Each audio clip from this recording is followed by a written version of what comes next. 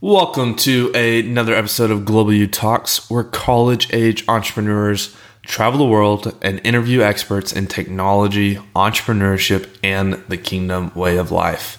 Today we have Seth Barnes interviewing Chris Hite. Seth is the co-founder of Global U, as well as the founder of Adventures in Missions and the World Race. Chris Hite is the principal and co-founder of Coreland Companies, as well as Kensington Real Estate Group, a real estate investment company.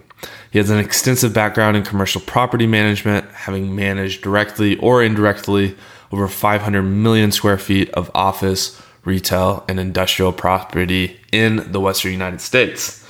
Chris Hite also possesses a degree in business and entrepreneurship from the University of Southern California, a degree in art history from Arizona State University, and is currently pursuing a Master of Liberal Arts degree at Johns Hopkins University. So today, Seth and Chris discuss the early parts of their entrepreneurial journey, specifically Chris's. He started his company right out of college, which you will hear about. And it's really about what type of mindsets did he have, how did he overcome the obstacles early on in his journey. And then we open it up about 15-20 minutes into our students, and we have about 15 minutes of Q&A. So I hope you enjoy this episode. Chris has a very refreshing perspective on early stage entrepreneurship. So, 18, early 20s, early stage in your life, and how to develop that mindset. So without further ado, I give you this podcast episode with Seth Barnes and Chris Hite. Can we talk today about maybe how we move from being a young person into the position of being an entrepreneur and taking risk and knowing if, in fact, that's a good career move for us? So we've got these students here and even our staff. And at various times we ask ourselves, am I the kind of person who would do well in this? Or am I better off just joining somebody else's business and letting them lead? Do I want to take on all the risk of being an entrepreneur? And as a Christian entrepreneur, how do you do that? I think our students would love to hear more of your story about those times in your life when you knew that there was going to be a big risk. You're putting your family, not just yourself and your career, but your whole family you're putting at risk. And how did you make those decisions? If you're looking for a dissenting opinion on whether to do or not, you asked the wrong person, because I was an entrepreneur. I was an entrepreneur major at school, and then immediately started my business about a year and a half out of school. So in 1990. So I've been 30 years an entrepreneur, and I honestly couldn't endorse it more strongly enough. And I think as a young person, the benefit for me was I could start a business and live on $500 a month. I didn't have a family at that time. I was really focusing on what sort of person and impact I wanted to have in the community. And we chose real estate to open our business because that's the business that we had been operating in. This is my college roommate and I, when we started the business, literally with nothing. I took money off of credit cards. He took money from some money he had received in an inheritance, threw it into a pot. And we're talking about money. It was like $5,000. I took everything I owned on. That was 2 credit cards for me. Maxed them out, put the capital in, and we started with nothing, bought a software program, hung our shingle, and then went knocking on doors. And honestly, Seth, I'm 54 now. When I was 22 or 24 when we started it, I looked like I was 12 years old. And so I was in a meeting. I remember a pitch meeting one time where I was sitting in the lobby, and the receptionist said, and I kept saying, "Is so-and-so ready for the meeting?" And she looked at me and she goes, "Are we waiting for anyone?" I'm like, "What do you mean, are we waiting?" Well, she literally said, "Are we waiting for your father?" She thought I was like a kid tagging along with my dad in a business meeting. And I'm like, "No, I am Mr. Hite. So let's get on with it." That was fun as well. So I had that challenge of looking like I was 12 and also trying to start a business. But I look at entrepreneurship like I look at art. You mentioned I'm a photographer. I'm also an art historian. I have a degree in art history, as well as on business entrepreneurship. And so I look at it like art. And I think as artists, what entrepreneurs are great at, it's observing their surrounding and their culture, and then moving to respond, to meet those needs. And it sounds so simplistic, but if you don't stop to first absorb and take in And you got to be willing to take in the pain points, because those pain points, those thresholds, those crossing points, that's the moment of opportunity, right? You necessarily want to go into a space that's, unless you have a better mousetrap, you don't want to go into the mousetrap business. You're looking for those pain points, those places where you think you can respond and make a difference and truly add value, not just, I think, opportunistically. Someone tried to get me into the business here in the last month of, let's go start charging these tenants $1,000 to process their PPP applications. And I was like, I don't want to be in that business. These folks, I would rather teach them how to do these things, but I don't want to charge them. Maybe it was an opportunity, maybe it was a pain point, but I had to evaluate. I'm into long-term value, not just a short-term gain. For me, I just said, I have no interest in that. It might be a great business model for now, but that's not something that I feel good about, so to speak. So it sounds like you are, almost genetically predisposed to go into places that are ambiguous. An artist does that, begins with a blank piece of paper or a blank screen, and then creates. And I wonder about the person who is not as prone to take on risk, something that we need to have in our gut before we go and be an entrepreneur. Was it for you like the only kind of career option that you considered because of the way you're built? Or how did you get to the place where you realized, I'm just not like other people, I need to do something on my own? That's a great question. My dad was not an entrepreneur. He was an engineer. He worked for a petroleum company most of his life. Now, later in life, he started his own consulting business because he realized because of his contacts, but that wasn't until he was in his late 50s, early 60s. If you were to go back to my high school yearbook, so what do you want to be? It says entrepreneur. I've always just wanted to be that person who creates something, and probably that's the right word. Yeah. But so I don't think that there is a quintessential entrepreneurial profile. We tend to look at some of the Silicon Valley guys and the guys in tech and say, you got to be brilliant. You have to be computer engineering degree from Cal or Stanford or something to be able to be successful. And I fundamentally don't think that there is a set formula any more than there's a set formula for being a leader. And I think you can make a really good argument that a great entrepreneur is inherently a great leader because they're willing to listen and respond, and they can come from a place of introversion or great extroversion. It doesn't matter. It's one of my early things that I read, probably when it came out, but was Jim Collins' Good to Great. Collins makes a fantastic argument for the leadership of both existing, publicly traded businesses and small businesses. Right. That the best entrepreneur leaders are servant leaders. In other words, they give of themselves, they respond to folks, they put other folks first. The kind of person that you would want to follow in the battle, so to speak, if you're in the military. And many times, the early days of an entrepreneur venture can feel like you're in battle because it is all hands on deck, 16 hours a day. Right. There is no breaks. You're constantly, dealing with challenges and problems and pivots and conversations. But man, is that exciting!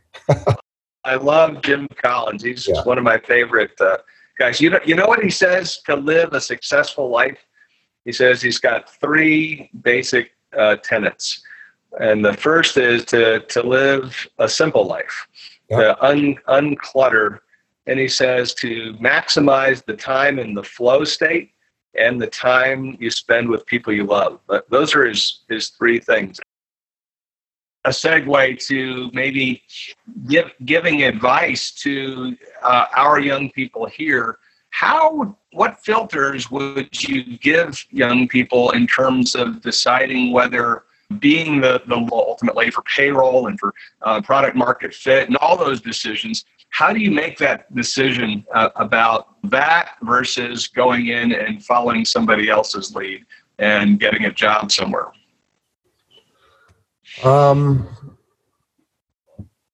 I think it comes down to some level to a passion. Do you have an idea? Do you have a thought that or a plan that you can develop into a well-reasoned, thought-out business plan? And let's be honest, the best business plans are those that we treat like a science experiment where you have a hypothesis, you go into it, and you validate, does this really work? There are plenty of business plans that come out of it saying, the numbers just aren't there. The risk and return don't make any sense. So let's see if there's a pivot here or there is an opportunity. But sometimes when you just dive in, it's like anything.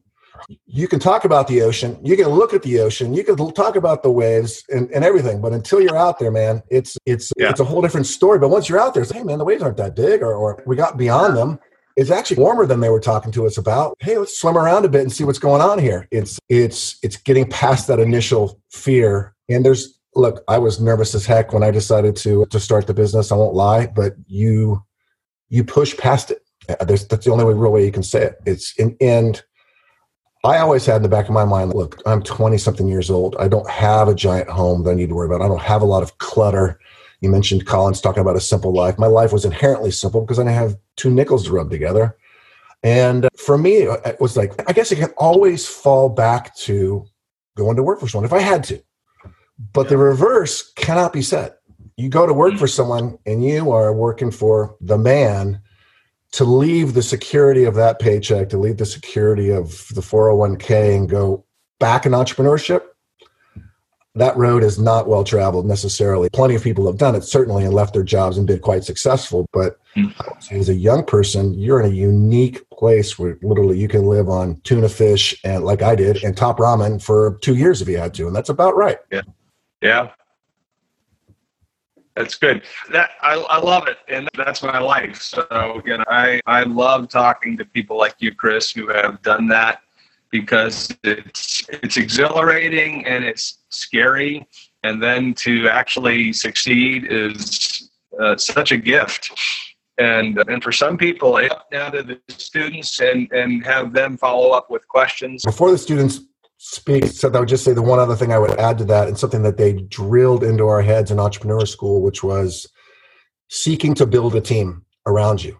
You think of yourself as kind of a siloed entrepreneur. I have to do this. I'm taking on this risk. I'm doing all this stuff. It's I. But in reality, when you look around and you start to build a team, and that team can be mentors, that team can be peers, but that team can also be, I got my first accountant, my first attorney, my first what have you, and picking those people that speak into you and have been through that well-rutted road, it can be quite helpful and add a lot of confidence when you look around and you say, oh, it's not just me. I actually have 6 people that are in my car with me. So it adds a stability and a desire to push forward as well. So anyways, I wanted to say that. And that was something they beat into our heads in the entrepreneur program every day.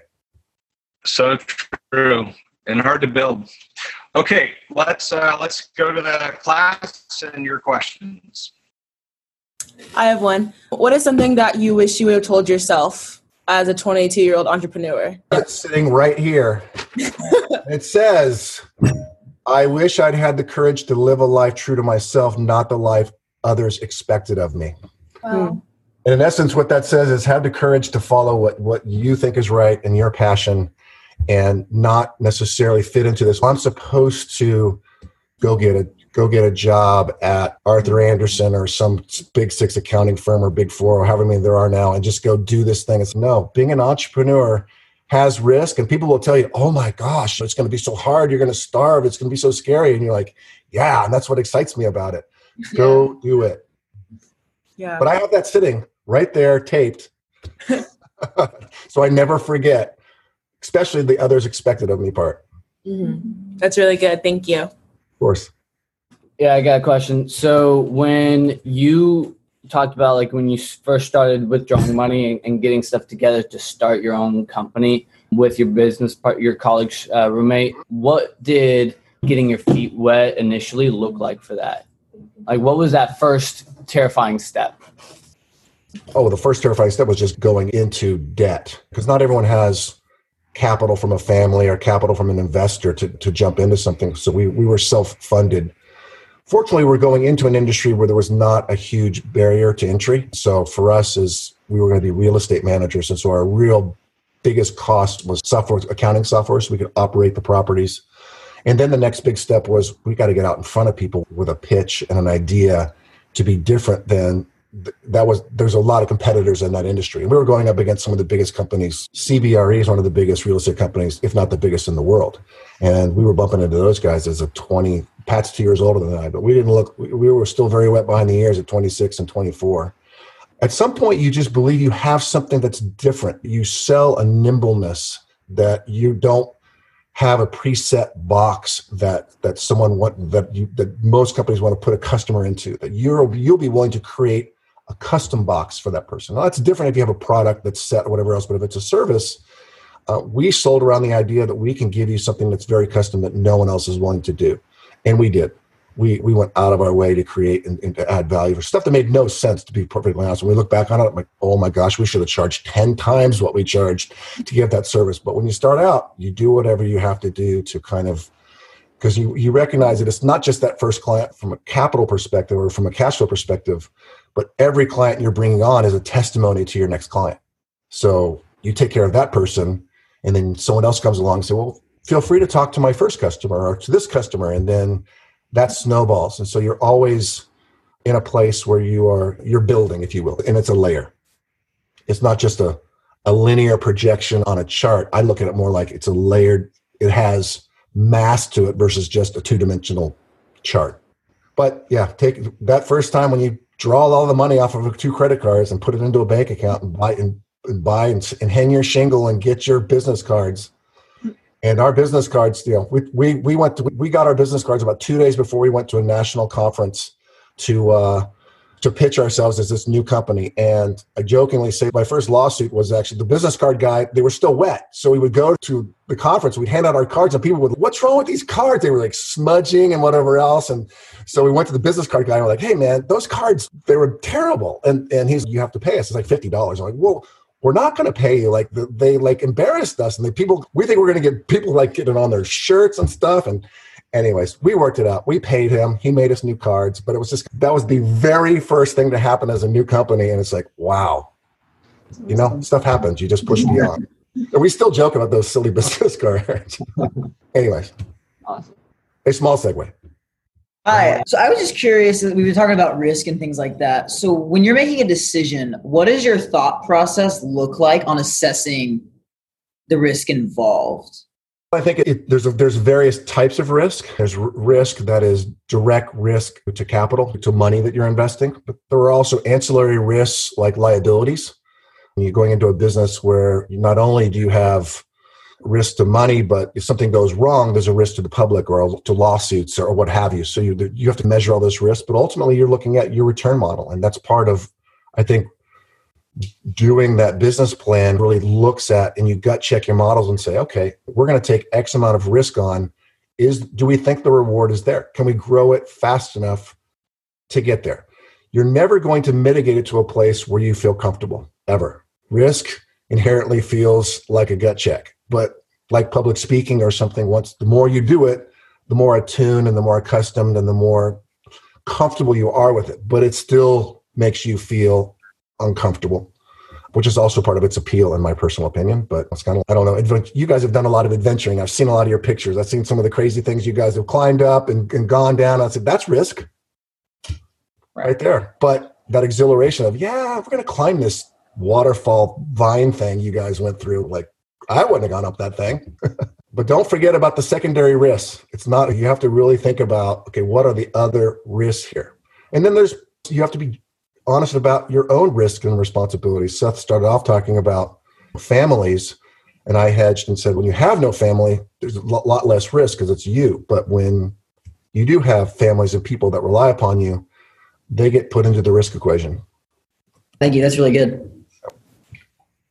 So our like this model is based off of passion projects and what drives your passion. Do you typically do that when you're looking at a business endeavor, or do you look at like holes in the market? How do you go about your new projects? Well, I think they both have to be there. It's I would probably start with looking for pain points and the like, because you can kind of start with passion and then try to fit it into the market.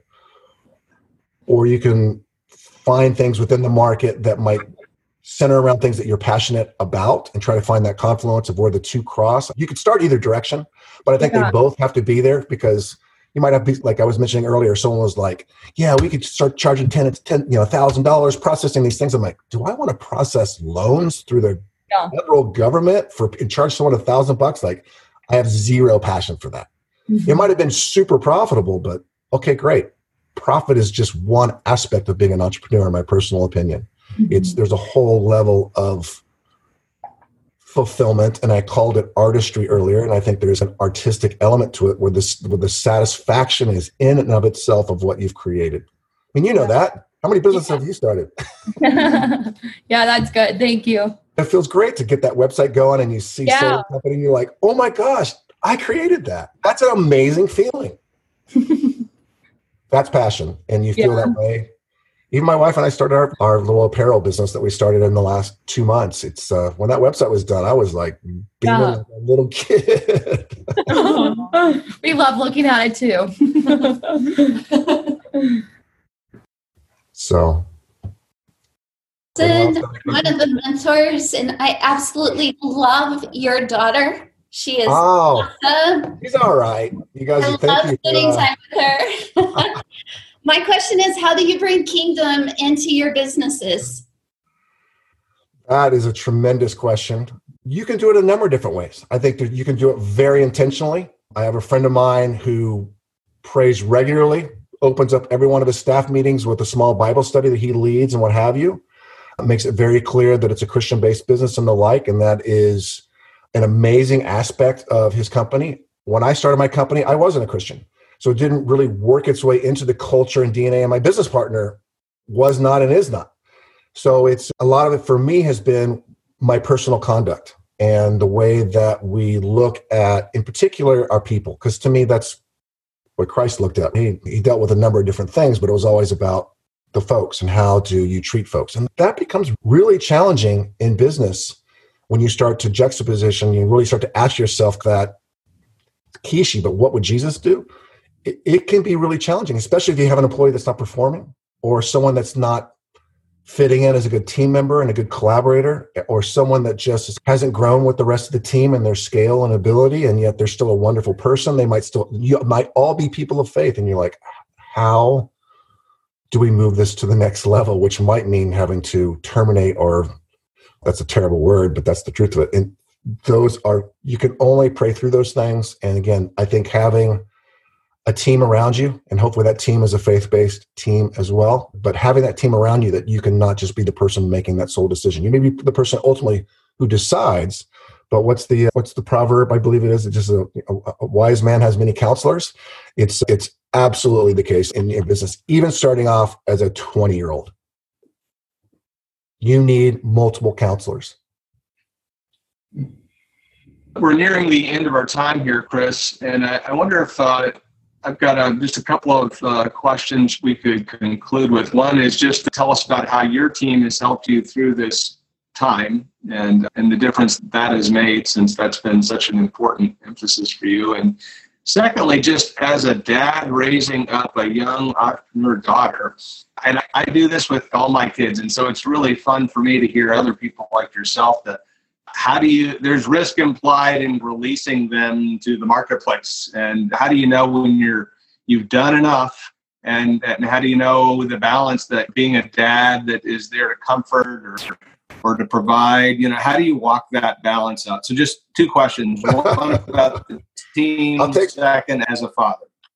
Okay. Hopefully you've built a team, and building into that team and into that early structure is a collaborative idea that you've not put any hard boundaries down necessarily what people can speak into. In other words, if you built a team of yes men, they're really of no value. You want people to challenge it. You want people to say, like, well, what do we think about this? Or if we do this, then this. So you feel like the value of the team is that you have thoroughly assessed the situation and the risk, as opposed to everyone saying, oh yeah, that's a great idea. Oh yeah, Chris, you're really smart. No, that's not a great team. A great team is one that I've heard it called like a beach ball, the 360 beach ball. They literally spun the ball. They looked at every single panel. You've talked about every seam. You've talked about every nozzle, and you basically come to a conclusion of, okay, this is, given what we know at this moment, this is what we recommend that you do. And ultimately, that entrepreneur has to make that decision.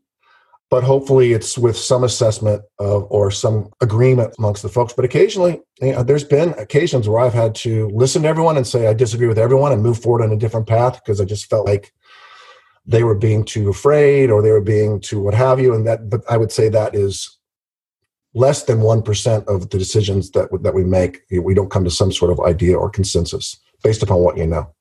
The second one about raising entrepreneur children, Haley knows that you start early on. It's not something you suddenly just start parenting in a certain way. Haley knows that I've always said that pain is the most powerful teacher, which is not necessarily physical pain, but it's this idea of failing, that when you fail, I've never been a person who says necessarily, I'm certain I've done it a few times, Haley, but where I say, who did this? Who's at fault? Like, why? It's more like, okay, how do we not do this again?